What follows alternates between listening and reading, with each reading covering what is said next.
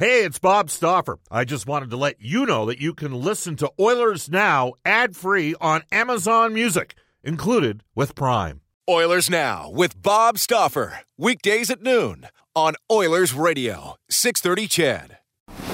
We return to Oilers Now with Bob Stauffer. Brought to you by Digitex. Managed print services to keep your printing costs down? Yeah, Digitex does that. Digitex.ca on Oilers Radio, 630 CHED.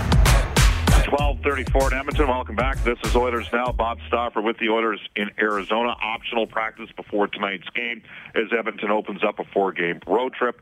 Tonight against the Coyotes, the Oilers have won 6 of the last 7 against these two teams.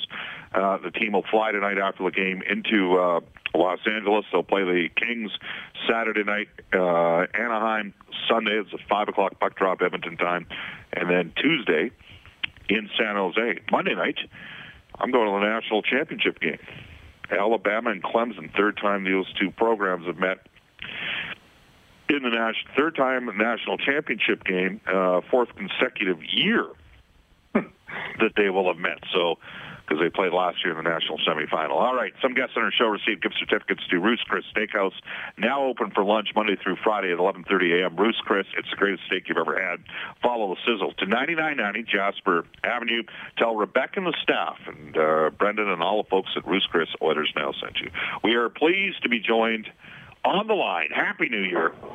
It is former Oilers player and coach, now lead analyst for Hockey Night in Canada, Craig Simpson. Hello, Craig. How are you? I'm doing well, Bob. I'm sure a little better than you, having to go through the last 6 games, and the last 5-game homestand hasn't been an easy one for you. No. You know what? It comes with the territory. Mm-hmm. I would say it is all relative, right? I mean, hey, man, as a player that, unlike you, or a kid unlike you that didn't have the kind of ability to play in the NHL, I mean, these jobs, you're privileged to have them. The combination of jobs is unique, and the situation in Edmonton is unique because people here know. And so there's a lot of frustration, and sometimes you end up on the negative end of that, and that's kind of, even though you're somewhat, you're completely at the mercy of the management, the coaching, the players, and so you don't get to impact things the way you do. But let's get right to it here. 6 straight losses for Ken Hitchcock. I mean, it's been a year of runs for Edmonton. They didn't look good in their first 2 games. I remember hosting the show in New York on a Friday, and everybody was like, "Oh, they got to fire everybody." And Edmonton won an ugly one in New York, came back against Winnipeg, started to win some overtime games, and then Todd McLellan's team went 8-2-1, and everything chilled out. And then the Oilers had a tough back-to-back, Washington, Tampa, and that started a stretch where they lost 5 out of 6, and Talbot had at least three tough starts during that run, and Todd got fired. Hitch comes in. Oilers win some close games, 9-2-2 for Hitch at one stage. Now 6 straight losses, combined obviously with some injuries on defense and some key ones. I gave the numbers on some other teams that didn't have their top D. They're better teams than Edmonton, deeper teams. But I think you would agree with what Ken Hitchcock says, Craig. It all does start with the defense for this team, doesn't it? Yeah, I listened to his press conference yesterday. I think you had it at the beginning of the show, and just talking about checking being their problem, defensive play, can't stop the cycle, can't stop, the momentum swings that happen when you turn over. I would say I watched the game over again yesterday, and if you're a fan who loves dissecting the game, even tonight you could watch again. But if you watch the last game and look specifically at different forechecks of the Oilers or individual puck battles for the puck, and what's amazing to me, and I've harped on this so often in our show when you and I have talked, and something that I've always focused on. Good teams have good sticks, have good puck retrieval, know how to win a battle, part body. You always have to assess the battle. Do I have the physical advantage? If I do, I can come in and be physical, but make sure you end up with the puck. If you have a physical disadvantage, then you have to be really smart with your stick and your body positioning. I go back and watch that last game, and it seems like a ridiculously high number, but I would almost say in those critical battles, whether it's trying to get in and establish a forecheck where the defenseman has his back to you, he's pinned against the boards. I would say they lost 80% of those battles. And some of it was pure inefficiency. Some of it was lack of effort. Some of it was just a combination of both. And, I think listening to Ken's press conference yesterday after practice, I think that's where, that discussion comes from. He mentioned specifically the bottom end. Obviously the top end is scoring at a pretty, 2 points game pace with Draisaitl and McDavid, but it's what you're giving up on the other side that's just inexcusable. And, that's how you lose games. This 0-for-6 run, they've had a power play clicking at 35.7%. That should be able to win you some games, but you're giving up 4 goals a game in 8 of your last 9. And people listening to you and I talk must be sick of me saying this because I'm an offensive-minded person, but I can tell you from being around a team and trying to find what wins and seeing games on a weekly basis, if you can't win those individual puck battles, if you can't defend with good sticks and take away shooting lanes, take away passing lanes, this is what you end up with. And I think this stretch has just been a horrible stretch in that regard with the way that this team has played, and there's your end result because of it. And you highlighted the fact, you didn't just talk about the defense. You talked about the forwards' inability to win. So the exasperation from the fans here is you make a deal Strome for Spooner, okay? And I would argue that maybe I'm not sure who's. And people will say, well, you know what? It's not a very good player for not a very good player. Yeah, okay. That's what some people would say simplistically. But I would argue back, well, at least Strome could play center and was a right shot face-off guy, and he'd committed a bit to learning how to PK. Yeah. And if Peter Chiarelli doesn't know Ryan Spooner, who does? Yeah. And that's like when I'm watching Reiner. Craig, I don't care what guys do off the ice, okay? I don't. I don't, boys are going to be boys. That's fine. What I care about is how hard you work in practice and how hard you work in the games. And fans here are way too smart, and they know who's working. And when they watch Ryan Spooner out there and see him turn pucks over and not come close to winning puck battles, and that's the guy you picked up for Strome, and now you've had to change your center slotting, you can understand why, if Spooner's not scoring, you can understand why there's frustration from the fans. Yeah, well, and here's where you put yourself on your head on the block, so to speak, as a general manager. It was obviously one that surprised me, surprised you, surprised a lot of people. It kind of came out of nowhere. It was one that obviously Peter, with his past feeling of Spooner or knowing him or having him in Boston, felt it was worth the risk. But those are ones that you do. You take that risk, you make that deal, a seemingly innocuous one that didn't necessarily look like an opportunity to win. When it doesn't go well, that's on your hands. And I would throw into the mix when you said the fact that Strome was getting comfortable playing center, could play in that role. It's exasperated when you look at the play of Kyle Brodziak, who, another signing. You understand that you got to fill the roles with cheaper guys and guys who will come here, and you're not going to get necessarily the top free agents when you don't have the budget to do it. But that's been a bit of a hole as well, and that gets even accentuated when you don't have a guy like Strome that maybe if Brodziak is struggling, now Strome could play in that center role and maybe do a better job. So those are the kind of deals that, come back to bite you, and I would say it hasn't been a stretch where Peter's been able to hit a home run on anything. And, listening to the conversation of the deals with Petrovic and Manning, you know that you're not going to be able to make a sort of side deal to get a top D, but clearly with the injuries they had and the fall that they were having, they wanted at least some experience, some physical play, some size. And, there's another one that you probably had to spend more because everybody in the league knew you were in a bad position. But hopefully maybe you can stop the bleeding over this 4-game road trip and try to settle things down as those two guys settle into their games. Well, let's simplify here. Ryan Strome was traded 17 games into the season for Edmonton, okay? he was playing 14-24 per game for the Oilers. At the time of that trade, Brodziak was playing 10-22. So Brodziak missed the game in Calgary, came back, got back in the lineup, and played against. Actually, I'm trying to think. I'm not.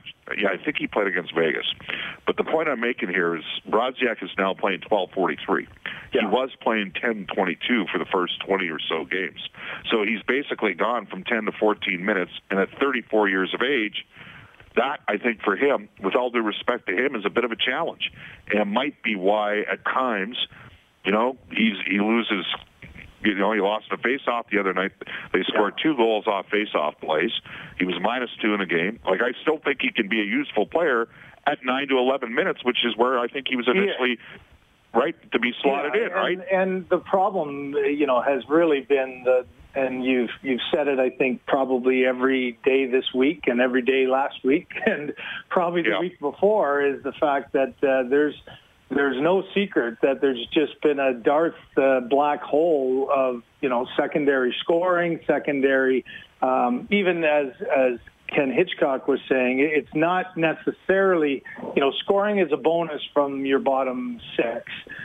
You still need it to win some games that maybe you wouldn't otherwise.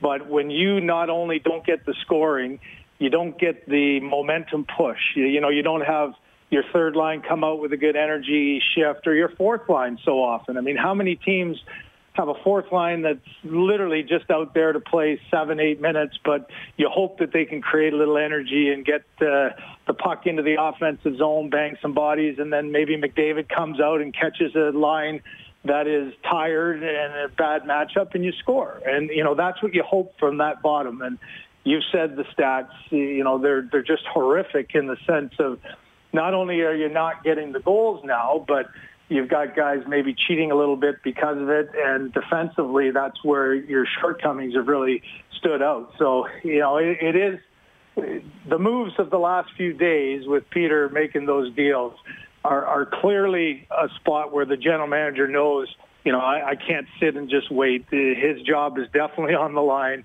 You've got to try to not just sit and get through it. You've got to try to make a little change. And, you're hopeful here that if the bodies trickle back, maybe you can piece it together. But, Bob, you got 22 games until the trade deadline. And, you have to think that you got to get into that next 10 to 12 games and make sure, you win 7, 8, 9 of those and try to make sure you're in a position that you're not putting your general manager into the spot that's saying, man, we're going to have to blow this thing up and be a seller. And that could be a tough scenario if you're thinking that the GM is going to be on the spot of maybe losing his job. So this is really a critical 4-game stretch, and 3 of them against divisional guys where you got to find a way to get your game back on track. All right, Craig, we're going to do this. Brendan's got some numbers just because I didn't want to be unrealistic with my preseason projections. Yep. So, Brendan, we mentioned the fact 7 goals from the top 3 right wings and 2 of the top 3 left wings at the start of the year. So, again, those players would be Ratty, Puljujarvi, Yamamoto on the right side, Lucic and Reeder on the left side. 7 combined goals from those 5 players. Nugent Hopkins started the year in left wing. What numbers did you have for the 5 guys that we mentioned that we ran with at the start of the year? Okay, so we're going to go in order of most points that you projected here, Bob. So Lucic, in your opinion, was going to have 18 goals, 28 assists, 46 points. Yessi, 18 goals for Yessi, 23 assists, 41 points. Reeder, another 18 goals, 15 assists for 33. Wow. Yep. And Ratty, 8-11 for 19. Yamamoto, 7-11 for 18. Well, I would argue that... I would argue that both Yamamoto and Ratty might hit those numbers. The other 3 guys aren't going to come close. And, again, Greg, if I told you back on October the 1st, 7 combined goals from Ratty, Puljujarvi, Yamamoto, Lucic, and Reeder, 39 games in the season, what would you have said? Well, yeah, definitely a not, and especially when you've had an opportunity. Every now and then you get even if it's just an extended shift by McDavid, you find yourself out there with him, and can you not make something happen? Or, Nugent Hopkins in a position where you might get an extended shift and get a goal or get something happening. You get a chance on a power play. I mean, it really has. You can never plan for disastrous years from individuals. And as I've said so many times, it can't always be on the general manager or on the coach for those individuals. Those guys got to take responsibility for not living up to their end of the bargain.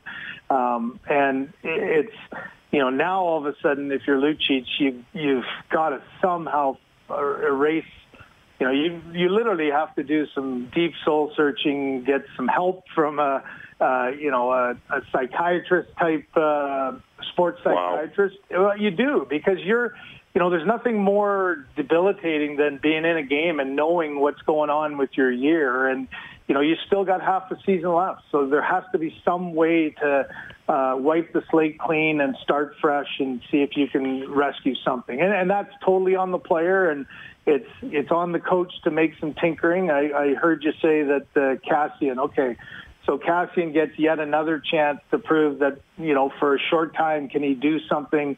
Can he be a spark plug? And so what you watch for there is, does Zach have that ability now to understand what his shortcomings have been this season and go out and say, if you're playing with those guys, what do you have to do? Well, you have to probably forecheck hard every single time you get out on the ice. Keep your legs moving. You've got to hit a body.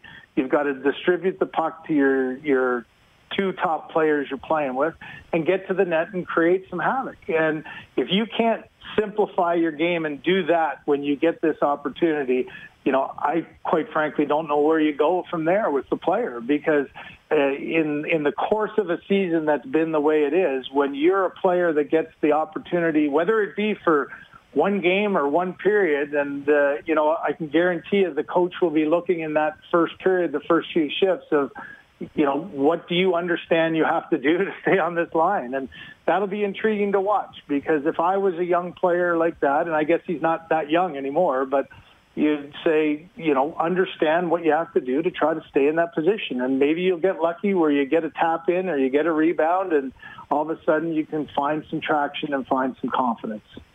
This text comes from Epstein's mother on our Heartland Ford text line.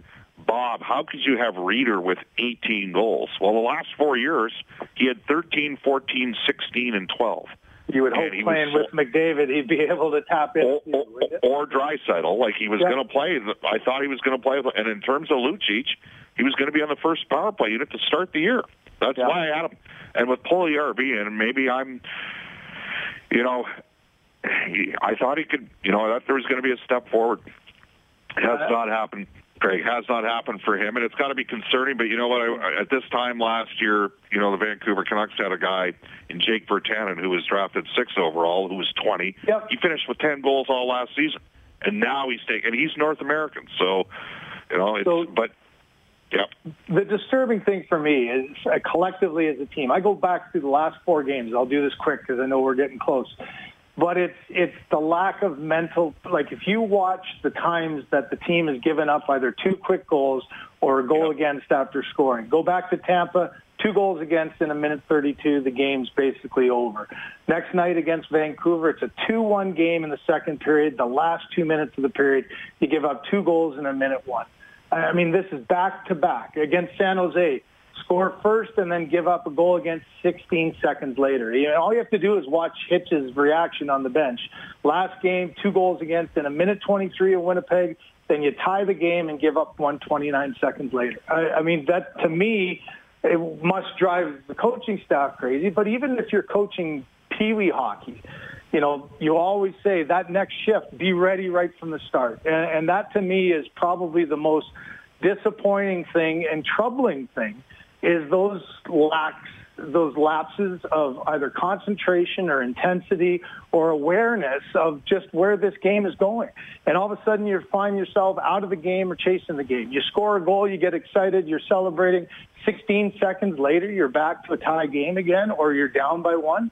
Those are the kind of things those get coaches fired, and those are just killers for the morale of your team. And one of the reasons why you can never really find yourself getting those distractions. That's how you get a 6-game losing streak. When you look at those last 4 games and look at that game within the game is how things can go badly so quickly. Great stuff. Appreciate your time. Where are you this week? I got Vancouver and Toronto, so looking forward to see Vancouver sort of at the end of their 6-game road trip. That'll be the 6th game, so we'll see what they got left in the tank. Terrific stuff, Craig. Thank you for your time. All right, see you later. That is Craig Simpson from NHL Hockey and Rogers. It's 12:54 in Edmonton. We'll take a timeout. This is Oilers Now. This is Connor McDavid from your Edmonton Oilers, and you're listening to Oilers Now with Bob Stauffer on 630 CHED. 12:57 in Edmonton. You can book with New West Travel. Oilers fans, join us on a couple of road trips coming up. One in Nashville, one in Vegas. See the Oilers playing 2 of the most exciting arenas in the NHL. These Oilers Now packages include airfare, accommodation, great game tickets, including a private suite in Vegas, all your transportation. We'll have a welcome reception with myself and special guests. And trust me, we've had great guests before. And parking at the Value Park at the Edmonton International Airport. Limited space to get on these roadies to Nashville and Vegas. They're kickers, let me tell you. For the Oilers Now road trips, call the travel experts at New West Travel. 780-432-7446 or online at newwesttravel.com. We'll get to NHL today at 1:05. You'll hear from Rick Tocchet, Brandon Manning, Leon Draisaitl, Alex Galchenyuk, all in the next hour of the show, as well as your texts. And hey, a shout-out to St. Albert's Midget AAA team, which won the Max Midget AAA tournament. They beat Lethbridge in the final. I think Lethbridge has a kid on their team that went like in the top 8 of the WHL draft last year. But anyhow, St. Albert gets the victory. Well done, boys. Off to a Global News Weather Traffic Update. Eileen Bell. Oilers Now with Bob Stauffer. Weekdays at noon on Oilers Radio, 630 CHED.